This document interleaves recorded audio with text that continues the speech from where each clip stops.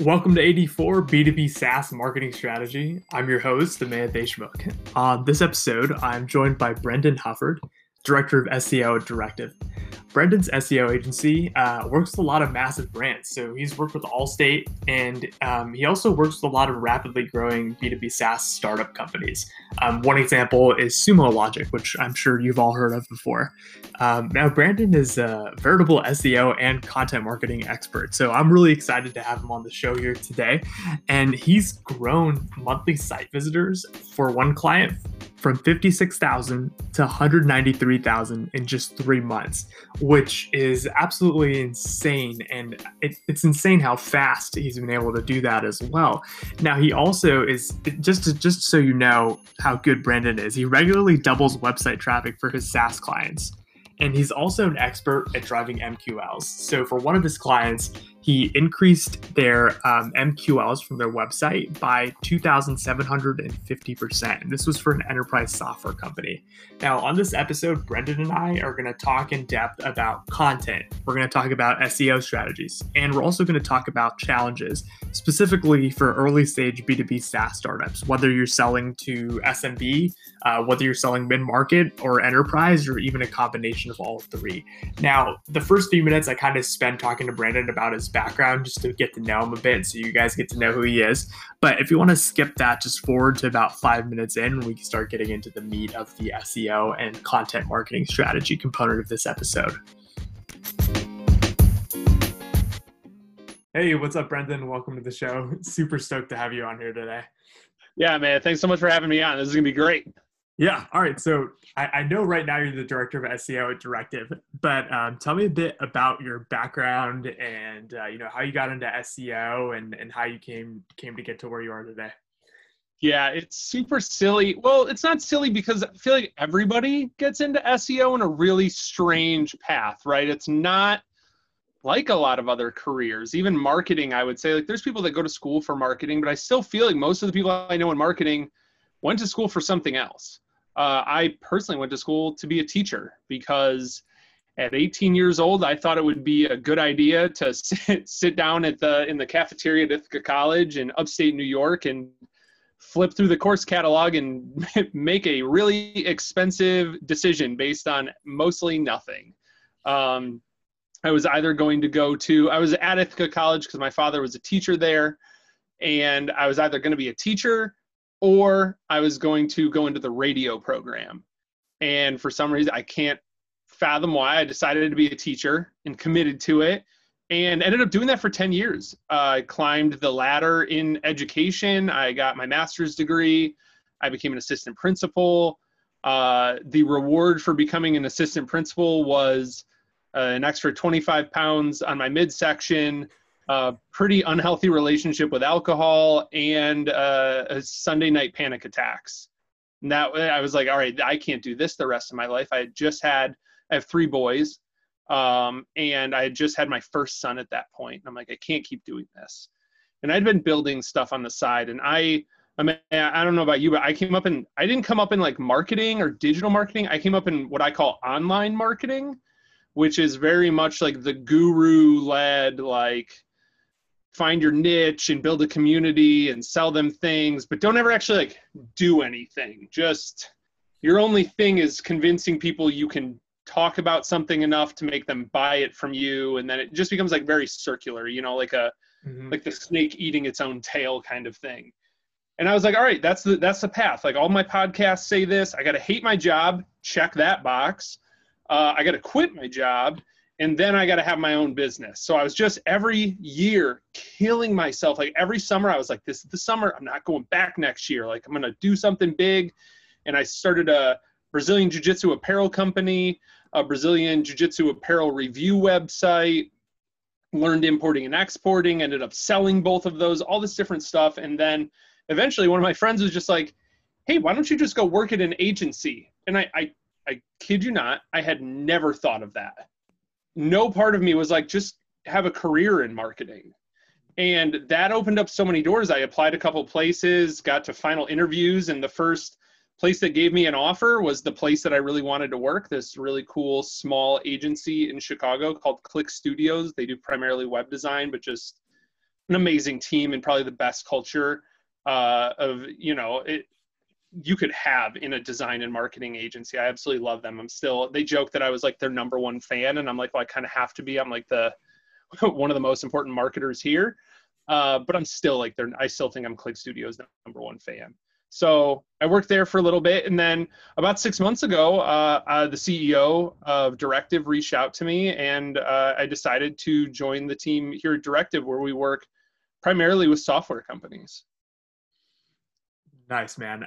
So looking through your time at Click Studios, there are some pretty incredible numbers here. And the one that really stood out to me is your traffic bullet, 344% traffic increase for an authority blog in 3 months, taking it from 56K to 193K. Is that unique visitors per month? Yeah, the thing that's interesting about that is that was during my time at Click, but that was actually a personal project. I just bucketed it there because I don't need like 7 things going. People have LinkedIn where it's like, oh, it says they're this agency, but like, is that really just them? Is that they're consulting? I just bucketed it under there. But yeah, that was a really cool project. And that was a great example of what you can do when you don't have a ton of resources, but you have the experience and the understanding to realize like small levers you can pull that have big results. The crux of that is that a lot of their content hadn't been updated in years. A lot of their biggest, most popular articles were written in 2016, 2017. And luckily, I had done some experiments on my own side projects. I'm a big believer, anybody who does any sort of marketing, you have to have your own like side projects to mess with, because you shouldn't be messing with client work or where you work professionally. That's not the place for experiments, not crazy ones. So I had one of my own websites, and what I did was I wanted to see 2 things. Number one, if I can test these in isolation, updating title tags to say the current year, which is a very spammy thing, and a lot of SEOs do this. I knew that would increase clicks, but what I noticed was Google was still pulling, even though I had updated the content, it was pulling the post published date into search results and not my updated date. And I thought to myself, I wonder if I don't even touch the content, just like a total spammer, don't touch the content, but just update the publish date. Will that get more clicks because people see a 2019, whenever I did that, like a 2019 date? Or will Google think it's more recent and fresh and bump it up automatically?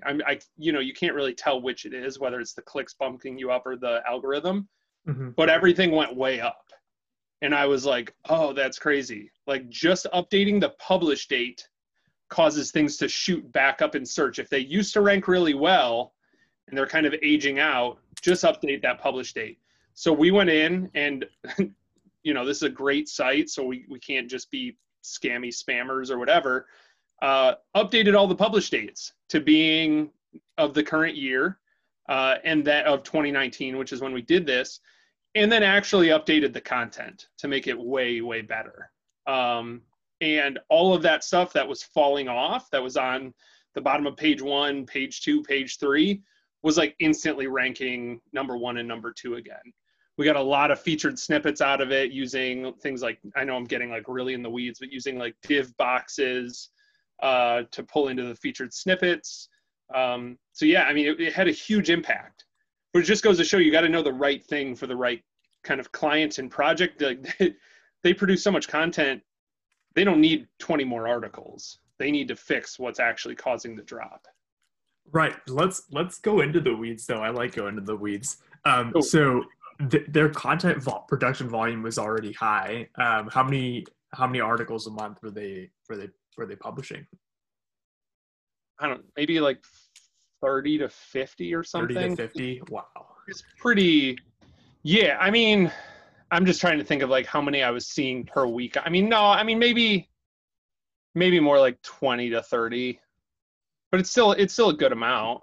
That's right? A lot. Yeah. I tend to set like 16 a month as like the North Star for this. I work with a lot of really, really small marketing teams. in my career. So that's usually like a stretch goal. Usually they hire me and they think hey, like, can we write one article a week? And I go, yeah, but that's not good enough. You need 16 long form, really high quality articles every month if you actually want to get anything done with building SEO ranking, especially from scratch. Yeah. It really depends on what they need and what it's going to do for the business too, right? Like we can mess with traffic numbers and things like that. I can get people tons of traffic. I can make those numbers look amazing, right? 4,000% increase in a year, but then their leads go up 8%. And you're like, I don't know about that. That doesn't seem like that was really helpful, So yeah, I agree with you that people, we have humans are weird. Like we have this, I notice when we do a lot of, like we do at Directive, we do quarterly business reviews. And a lot of times our recommendations are these round numbers, 4, 8, 12, or something, or even 16, right? Like we get attached to these like very even numbers, like per week, per month. Like maybe they need 9 articles. Maybe they need 23. Like let's find the actual number they need versus a round number. And I know you were speaking in averages, but I do think like, kind of similar to my point about the first thing, like let's find the actual thing they need versus just like a best practice number.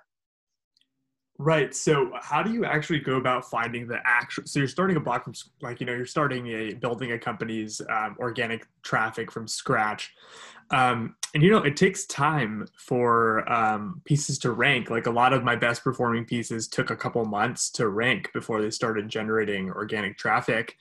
So how do you actually determine what the right level is for that company? And then also, I think another challenge that I always run into that, I later work on by improving the conversion on the website is, if you don't have the traffic, you can't really tell how well the website is converting yet. So it's almost like I set like this minimum goal of we need to get to 10,000 unique visitors per month to the site before we can think about improving the conversion rate on the site beyond some basics.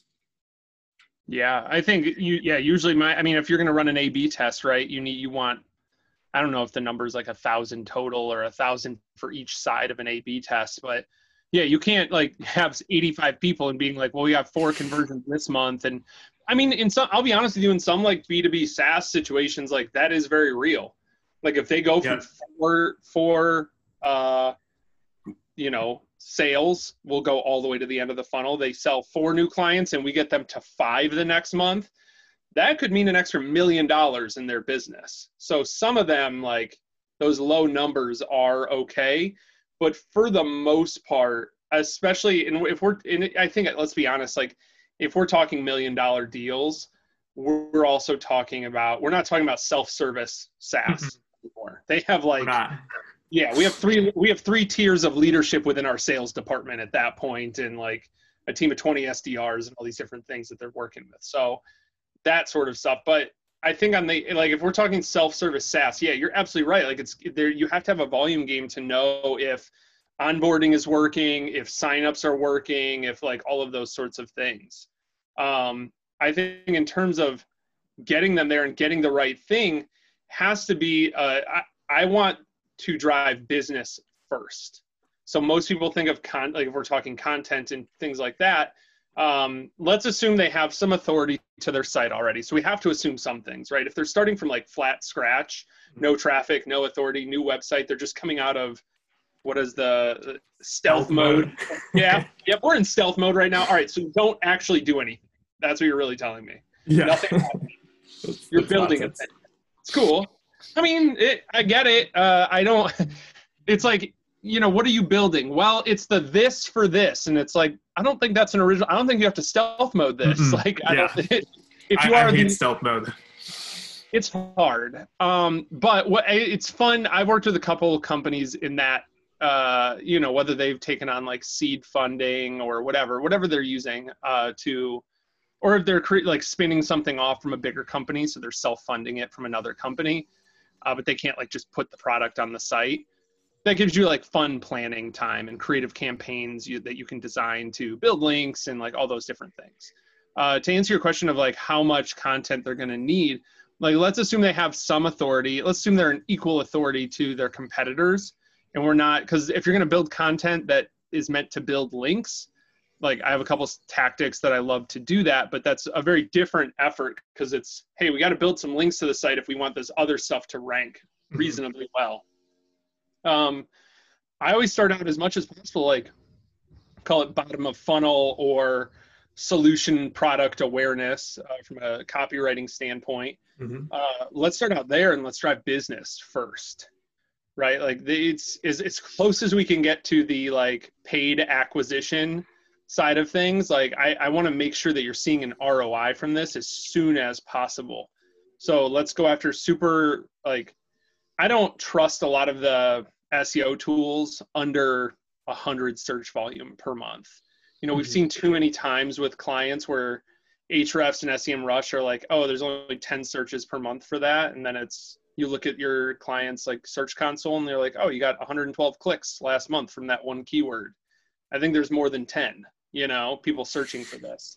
But it's just an emerging category, or it's just like something really, it's something that was previously, I don't know, you put like something as a service, like it's a new, like people didn't have category creation. Yeah, anything like that. Like Ahrefs isn't going to waste their time spending a bunch of like buying a bunch of clickstream data or something to populate, whether it's 100 or 75 or 20. Like they don't really care. So don't worry about that. Write the stuff as soon as possible. It's like if you have sales or you have anybody that's talking to customers, I want to talk to them as soon as possible. What are the questions that have come up 3 times unprompted? Cool. We need that content. And we need to rank that content. Because if they're bringing it up to you unprompted, they're Googling it. Please. You know? So it's kind of how I think about it. No, I love that. I think a mistake I've seen people make in the past is you kick off this content marketing strategy, which often goes hand in hand with SEO and lead gen and all of that. And you focus on awareness level, top of funnel keywords. Then the idea is to build audience and traffic first. And the problem is that it doesn't lead to business fast enough. And I just love that idea of focusing on keywords that are really, really specific to your product and your category, and that likely have a high buying intent. And then on your content, focusing on, you know, using your content to overcome objections, answer questions that people would have that are later in the later stages of the buyer's journey. I think that's awesome. Now, one of the things that let me like set the stage here a bit to frame what we're going to talk about next. But in a lot of my experience, I've been working with B2B SaaS companies that are doing enterprise sales, right? So the thing with enterprise sales, as you know, is it's going to be a 6 to 12 month long sales cycle. It's super rare that anyone comes to the site, inbounds off a piece of organic content, converts, and then turns into a deal the following week. So when you're in an environment like that, how do you really like prove the value of SEO and content marketing? So if they're going enterprise, nobody just starts there. Nobody's like, well, we have no customers, but we're enterprise, right? We're going after the huge, biggest things. Like that's like movie stuff, right? So typically they already have customers. They already have a proven business model. They're just looking to go up market. I think the biggest way, they already know the value. There's in a lot of cases, because all you have to do is pull open whatever they're using, Pardot, HubSpot, Salesforce, like something in some sort of thing that you're going to have, or even like Google Analytics, and just go into the like, I'm going to forget what it's called. Just the attribution section, not attribution, but like down in goals and conversions, there's a section that I'm forgetting the name of right now, where it just shows like the conversion pathways. And you're like, hey, the most popular conversion pathways is organic, 7 direct visits, 2 more organics, and then they clicked on a paid ad because they were just ready and just clicked quickly. Like You can see they've been to your website, like 125 people have come to your website 9 times. 9 times. Like that, we position it as like discoverability, right? Is there any chance at the enterprise level they would not know you exist? Probably not, right? The point of discoverability at that level is twofold. Number one, we cannot be the beige couch, right? Like we can't just be kind of comfortable. If your kid spills something on it, it's not going to stain, but also, just like that, everybody's beige couch that just sits in your basement. You can't be that at enterprise. You have to be something special if they're going to select you. So the point is you have to tell that story as quickly as possible. Not Capterra, not G2. I mean, have you seen those pages? All those pages are like 4.5 stars to 4.49 stars. Like they don't actually say anything on most of those aggregate. You know what I mean? It's like they basically do the same thing and are ranked pretty much the same. And it's like, what does this even exist for? It's now just more confusing. But you don't want Capterra telling your story. You don't want G2 or Software Advice or whoever. You want to control that narrative. So we need to get people to your web, like they're doing their research. They know they need this solution. It's very rare at the enterprise level that you're going to have something novel they've never heard of and they've never heard of you. So the question is, are we discoverable enough to have already had that relationship with them? And then also discoverable enough that we can then control that conversation, right? Let's get them talking to somebody as quickly as possible, whether that means they're coming to your site and you just have like, some real banger playbooks set up in Drift. So they're coming in organically, trying, through discoverability, whether that's to a core, solutions or product page or whatever, but then they get there and Drift says something that gets their attention. And now all of a sudden you're in a conversation and you have their information. We need things like that so we can customize the message, because otherwise, again, you end up being the beige couch, because most people that are going up market aren't throwing out all the rest of their business. It's not like we don't want any of that. And, we don't want any more SMBs. We don't want any more mid-market. You still need that if you're going up market. So the real play is, how do we have the content that kind of appeals to everybody, but how do we give that enterprise person that when they're on the site, something's going to catch their eye and they're going to be like, that is what I'm looking for. Yes, that's my unique pain point. Mm-hmm. And I think that's really the way to do it. Yeah, I absolutely agree. I love the Drift chatbot play.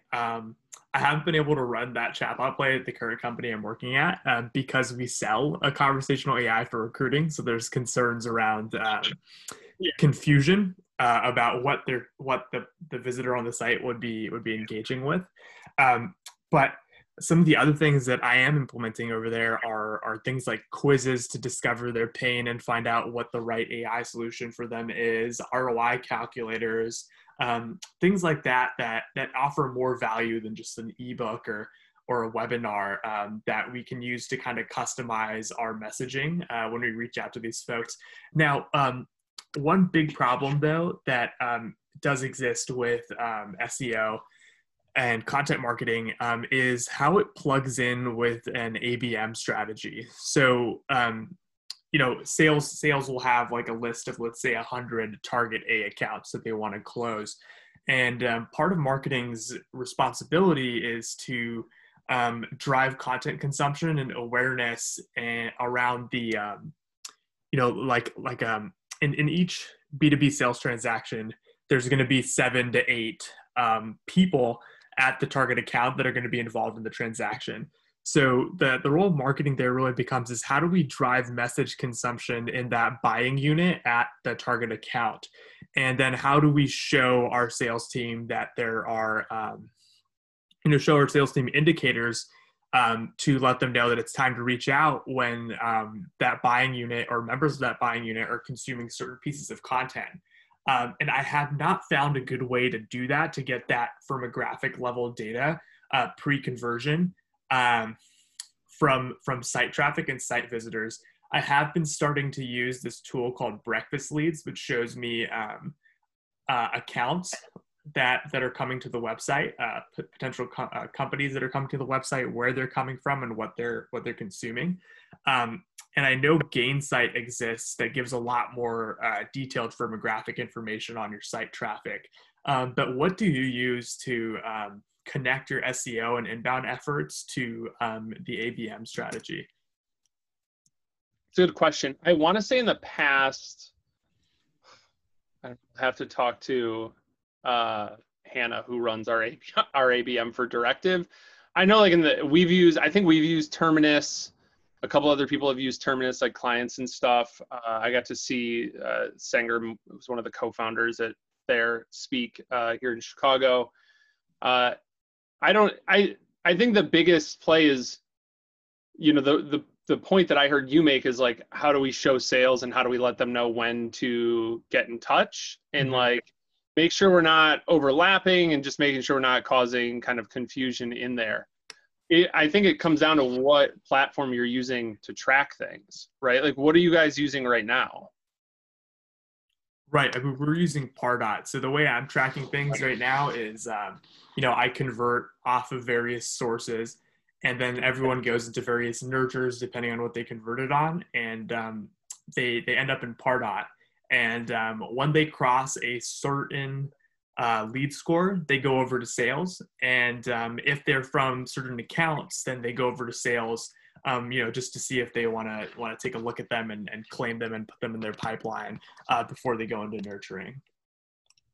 Yeah, I think the biggest, I would never credit myself as being on anywhere near the level of on ABM as I am with SEO. But I think the biggest thing is, are we giving people a reason to find us again? Are we giving people a reason to come back? And are we giving people the thing they actually want? I think every industry is different.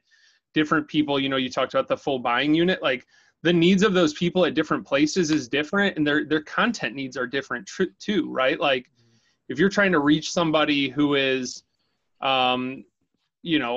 is lower level, newer in their career, they're going to need more like tactical content versus somebody who's at the top end of things, maybe a director, VP, or even like CMO or whatever, or whoever you're selling to, the C-suite that you're selling to, like they don't need tactical content. They need frameworks, right? And they'll fill in a very like Inception kind of way, like they'll fill the dream with their subconscious. Like they'll fill those frameworks with their own details that a beginner can't because they don't have a big enough picture. And I think it really becomes a mix of like, who's really searching for this content, right? There's some searches where you can tell like a CMO is just like, I don't know, I'll throw it into Google real quick because, maybe they talk to some friends and they've like gone with trusted advisors. They're like, I don't know, I'll Google it. And if you have that like really stellar content that maybe doesn't have huge volume or whatever else, but you're pretty sure the people searching this because of past customer conversations, whatever else, or people at the higher end of that, of like the buying team, I think that's huge, right? So when a junior person is like, I remember I think it was the CMO or VP of marketing or something at Sprout Social was like, I don't ever buy anything that my team hasn't recommended to me. Mm-hmm. But when the team recommends it to that person, hey, I want to get this software, I want to use this technology, and they're like, oh yeah, I read that, I'm on their email list, I read this article from them, like that changes the game. And I think it's about understanding both like multiple audiences. Yeah. Multiple audiences, the same way I have to communicate and sell SEO strategy to the point of contact I'm working with, but it also has to sell all the way up to the CMO. And the messaging is different depending on who you're trying to get buy-in from. The same is true in this case, where making sure that we're staying discoverable for not just the people that we think are, have the most volume behind their searches, but also, is this I always think about SEO content is content that has to do more than one thing.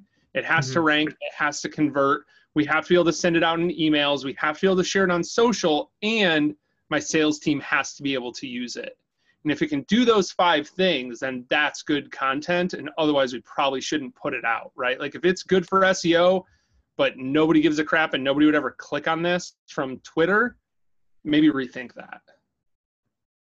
Definitely. I also think about SEO content in the exact same way. There's so many different variables that have to go into making a good piece of content. And The more I've been thinking about ABM, I've started to add another variable into it, and that is what persona and what person really, and is it helping the top down approach, or is this helping the bottom up approach?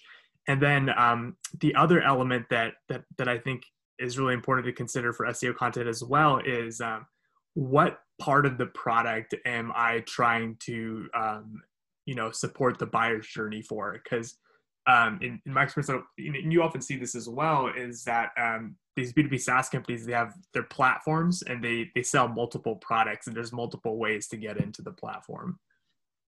Yeah, especially if you have a tool like I'll use a marketing tool. I hate using marketing tools like as examples all the time, but that's okay. Something like an SEMrush, like that thing does 20 things. Yeah. So there's a lot of different ways, and the buyer who buys an SEMrush over an Ahrefs, like it's a very different person and it's a very different like experience. So yeah, I totally agree with you. I think again, like I like the persona idea.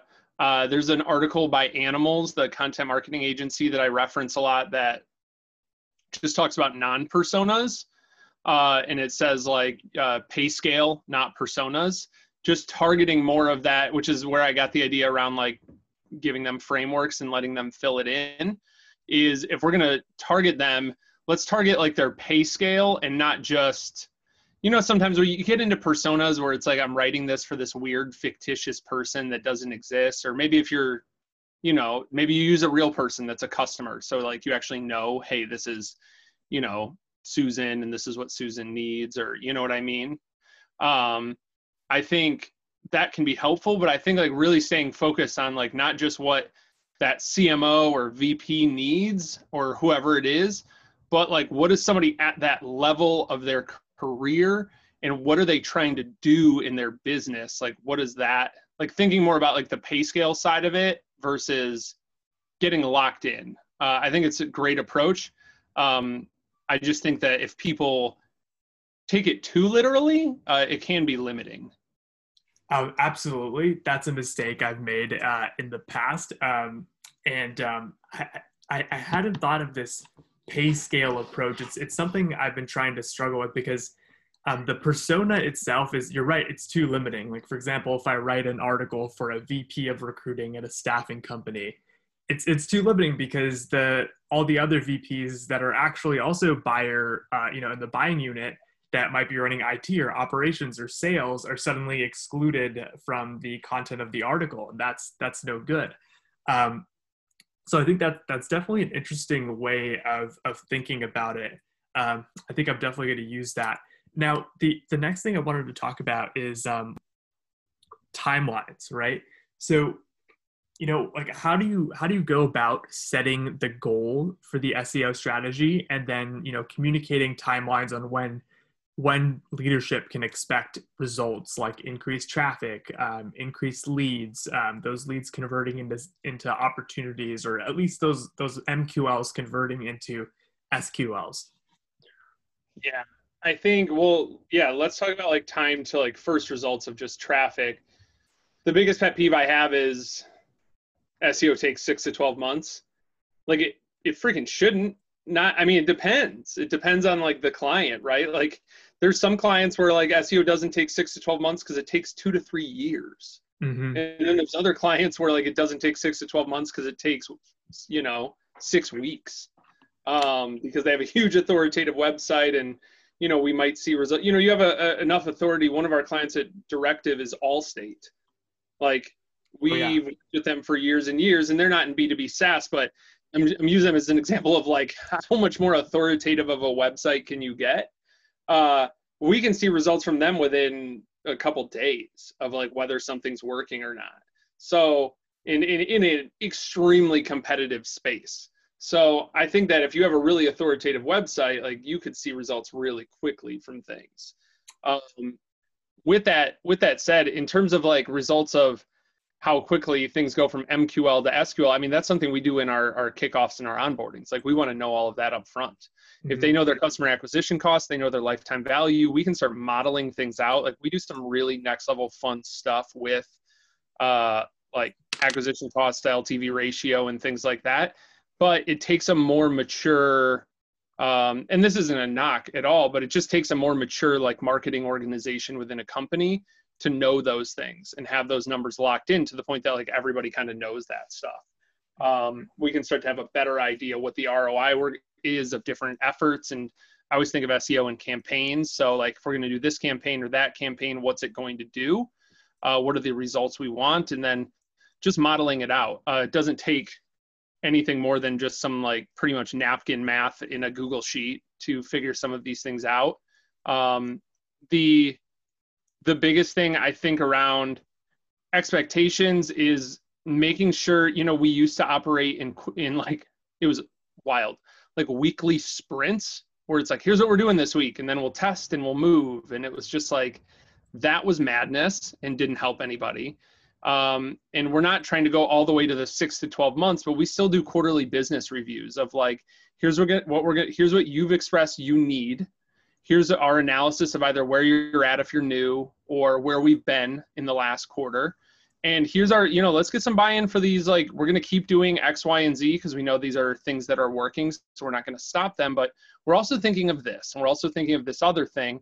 And here's our timeline. We break everything out on like an ice sheet, impact, confidence, and ease, and then kind of prioritize based on that. And then, yeah, from there, it's really just a question of execution. We set our timelines out. We put everything into, you know, like Asana or whatever the client uses. And then it just becomes a question of execution. And then either, you know, we meet weekly or bi-weekly or something.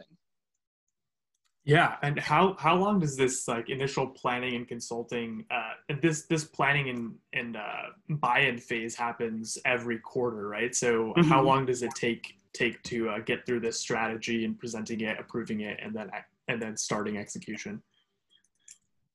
An hour? I don't know. I mean, we just do a call. That's fast. Yeah, it does. I mean, look, there's other pieces that take longer, right? If we're like, hey, you have a giant website with 10,000 pages and it looks like half of your content isn't indexed. Like let's say we're at that point, right? New client, we haven't been working with them. We have a 30-day project where we're doing audits around, and audits with the goal of doing something, not audits with the sake of, look how impressive our 98-page technical audit is that nobody can decipher or use. Like a lot of agencies love to do that. And it's like, hey, that's cool. Like we feel like we got our money's worth because this is a huge document with 400 Google Sheets linked off from it or Excel files or whatever. But what do? Like those are awful. So we come out of that so we do like a 30-day project phase with clients. And then in that project, there's content, backlinks, technical, like a bunch of different separate audits that we do. And we come out of that with effectively here's the next 2 months of this quarter, like a quarterly strategy, like we would for all of our other clients, but we only really have 2 months to execute instead of 3. You know, having those custom playbooks, projects for everybody, I think is pretty key. And it usually comes out of those audits. And that's where we'll figure that stuff out. Yeah, I mean, we'll get buy-in in an hour, but it'll obviously take time to decipher what's going on. In a lot of cases, you know, you get legacy sites that are Frankenstein together on 3 CMSs and some custom script that's also the same code base as the tool they sell. So if they mess with the website, they're actually messing with the tool. Things like we've seen, like there's all sorts of complicated relationships. It's been really humbling, you know, to really dive in with some pretty amazing companies and see like, hey, like this, everything's, you know, from the TechCrunch headline, everything seems amazing, but like there's so much value you can still provide for a lot of people by doing some of this stuff and being that voice in the room of like, hey, I don't have any stake in this except for I want you all to win. So I know like this is your career and there's all these different things and dynamics internally going on and the funding and all of this other stuff. I just want you all to win. So I'm just going to lean into, here's the best thing for us right now, you know? 100%, man. And, you know, just to help you kind of frame where this podcast is targeted at, a lot of I think that the community I'm building here, a lot of us are marketers at early stage B2B SaaS startups. So I think when we think about the SEO and the content for these companies, they've probably got like their first 20 to 30 customers. They're maybe doing like 1 to 5 million ARR a year, and they've raised a Series A or a Series B round. And now they're starting to scale out their marketing, not even scale up their marketing team, but just really grow their marketing team beyond their first marketing hire or their second marketing hire to a team of 4, and like start to implement all of the marketing technology like a Pardot and transfer over to WordPress and figure out all the different strategy components. And when I come into these companies, often what I see is no one really understands content marketing or the idea of a content funnel or a content strategy, and there's just a lot of lack of clarity around what to do, and very few people that do it. And I think one of the challenges that always exists there is in tracking the impact of SEO and the content marketing efforts on lead gen, and then attributing it properly, because usually there isn't a marketing ops person. And I'm curious, like, what framework do you use to track that? Do you guys put on a lot of custom links? Do you have all of your blogs categorized into one campaign in Pardot, so you can track all the touches that they're making on different people that are in the database as they move through the marketing and sales funnels? Yeah, I think it's a good question. I'm trying to think of like a concrete example. I think like we try to, for the most part, I would say most of the clients we work with aren't at the point where they have, I mean, we definitely have a few that have marketing ops people that are pretty crucial, but like we have a lot of, not a lot of clients. We have some clients that have like really technical co-founders, and all of their team is highly technical and things like that, and they're selling a technical product to other technical people. Things like that are a little bit different than it's like, all right, we have B2B SaaS for people who understand how marketing works, and our marketing works, and our buyers know how marketing works. In terms of tracking, a lot of times what it looks like for us from a content standpoint, like I don't mean to oversimplify this, but if you're like just at your first marketing hire, like just put the blog in a subfolder that says blog or something, or articles. And then all of a sudden, like, you have a really easy way to filter like where things are coming from. It's not always super helpful, because it's very rare anybody's going to convert from just reading a blog. They're going to hop over and learn about your product. They might do a couple other things that further qualifies them. But I think for a lot of people, I don't know, like if you're at your first marketing hire, I don't think you need any sort of complications like that. And I know that might be kind of a hot take. I would love your opinion too.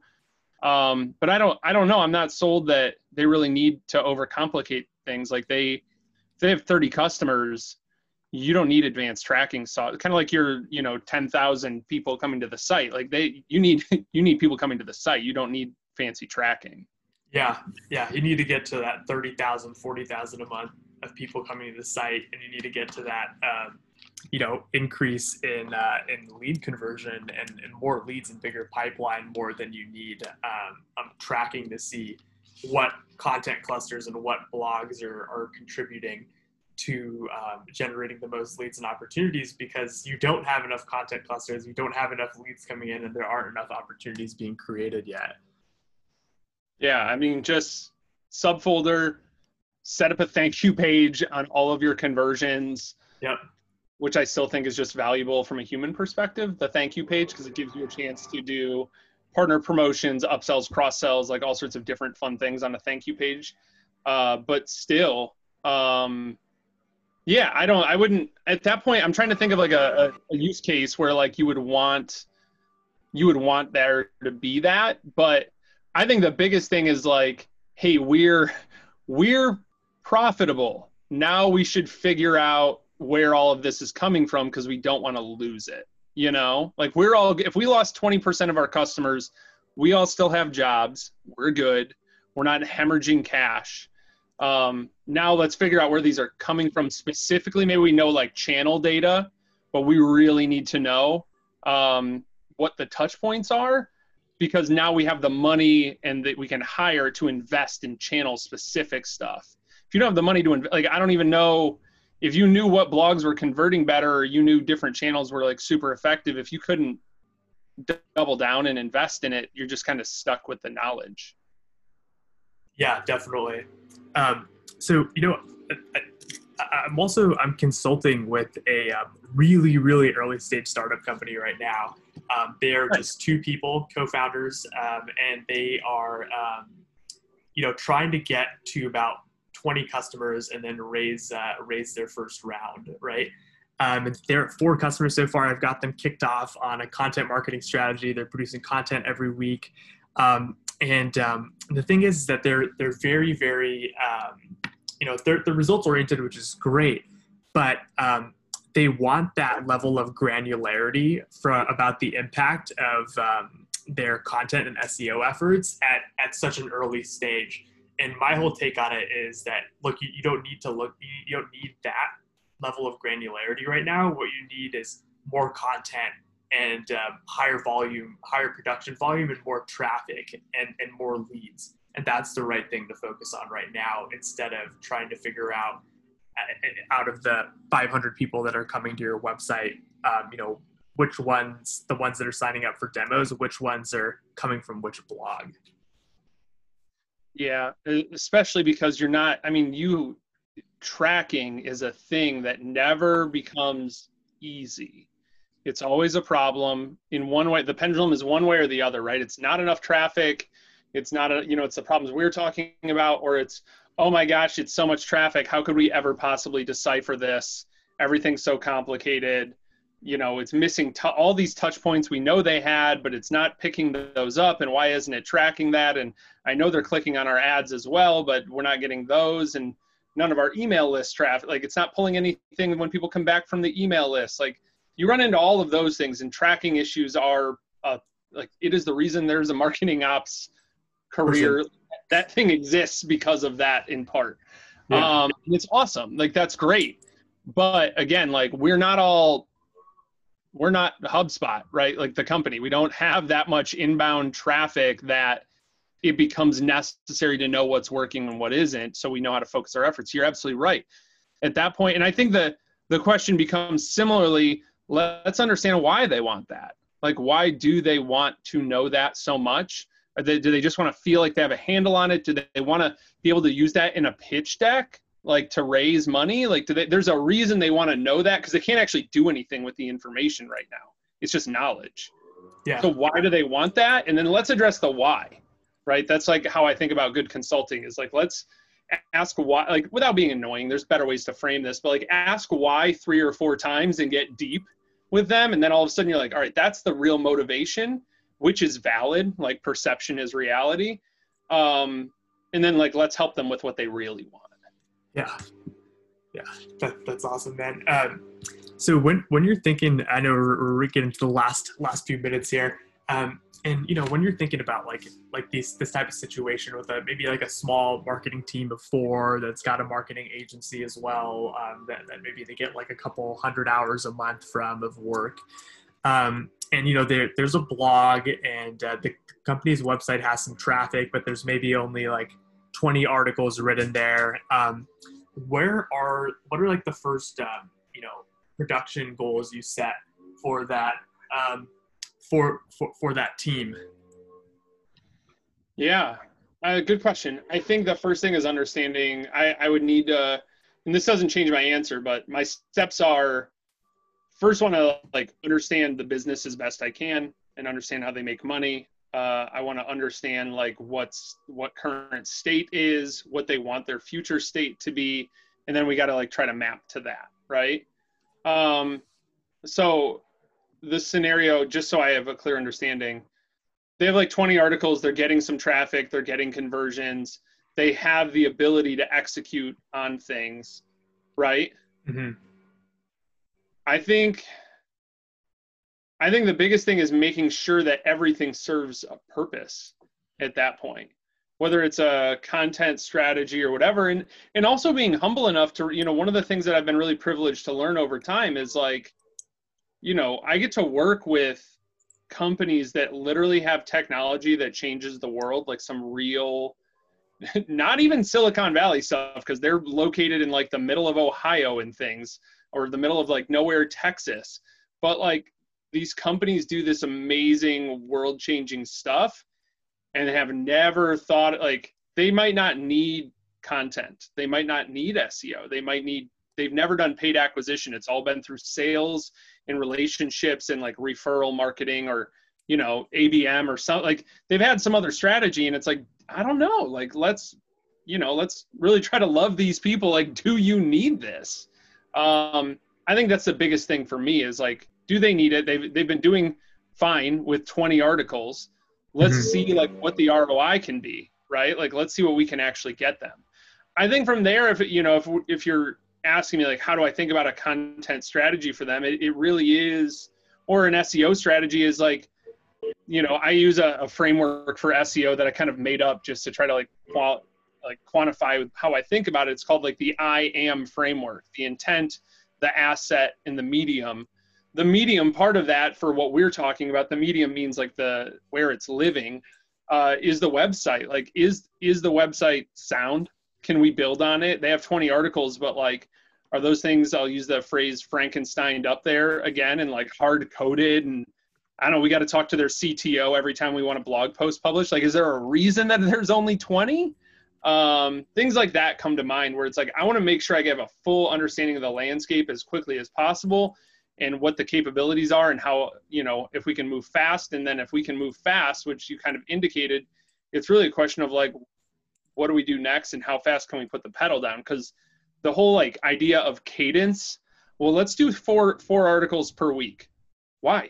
Let's just do 20 tomorrow. You know, like let's do 20 this week and then maybe none for a few weeks. But like, people kind of settle into like, we need a rhythm, and it's like, you kind of don't. Like, let's get it all. If we're gonna in the next year write 100 articles, can we get those done in a month? Like, can we just spend all of that money and get that done now? Because I'd rather have them start ranking all right now than, you know, 10% of them ranking the last month of the year. You know what I mean?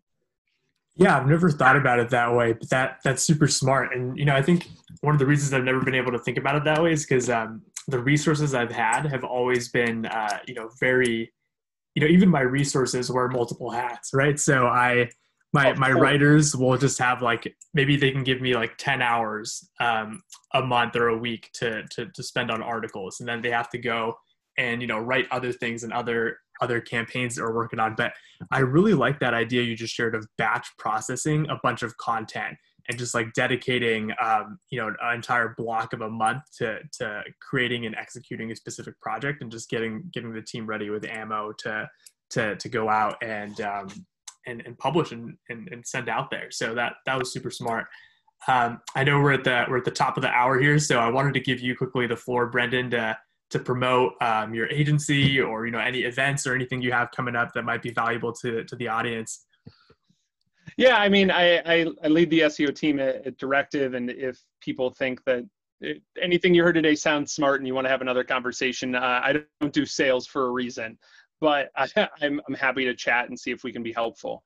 The biggest thing for me is, if people want to learn more about SEO, putting together more resources. I like I said, in a former life, I was a teacher, and I can't help but teach this stuff, especially when so many SEO resources out there are horrific and not helpful at all, and just copycats of whatever blog post was above it. It's very SEO, by the nature of what it is very hard to learn by Googling. You know what I mean? So I think a big thing that might be most helpful is, yeah, if people want to connect with me, you can Google my name. I'll pretend it's because I'm good at SEO. It's really just because I have a unique name. Brendan Hufford, spell it however you want. You'll find me in Google. But from there, you can also check out SEOfortherestofus.org. It's a small little corner of the internet. It's not really that small anymore, but it's where I teach everything that I know about SEO. Everything that I've shared here, as much as possible, is there. And then there's also an SEO for the Rest of Us community that I think is really valuable. If you want to level up your SEO for yourself and your whole team, like let's say you do have a small team of 3 to 4 people and you're like, I want to learn this, you know, joining the SEO for the Rest of Us community for as many months as it serves you would probably be a great option. Yeah, I'm on your website right now on the getting started with SEO page. And Yeah. are you a scruffy looking nerf herder? That is from Star Wars Gangster Rap. I love putting as much silly stuff. Like I think I also have on like next to my picture I have like Brendan Hufford dad brown coat. Like just like if I can just throw in like a Firefly reference, I'll do that. Wild Like I like Stallion. yep. Yep, Wild Stallion from Bill and Ted's Yeah, Excellent man.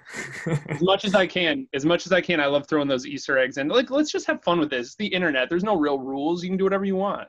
Yeah, I love that, man. All right, Brendan. Well, it's been a pleasure talking to you. Let's sign off on this episode here. Yeah, thanks so much for having me on. It was really a privilege. I hope this was helpful for everybody who listened. Yeah, I think it definitely will be.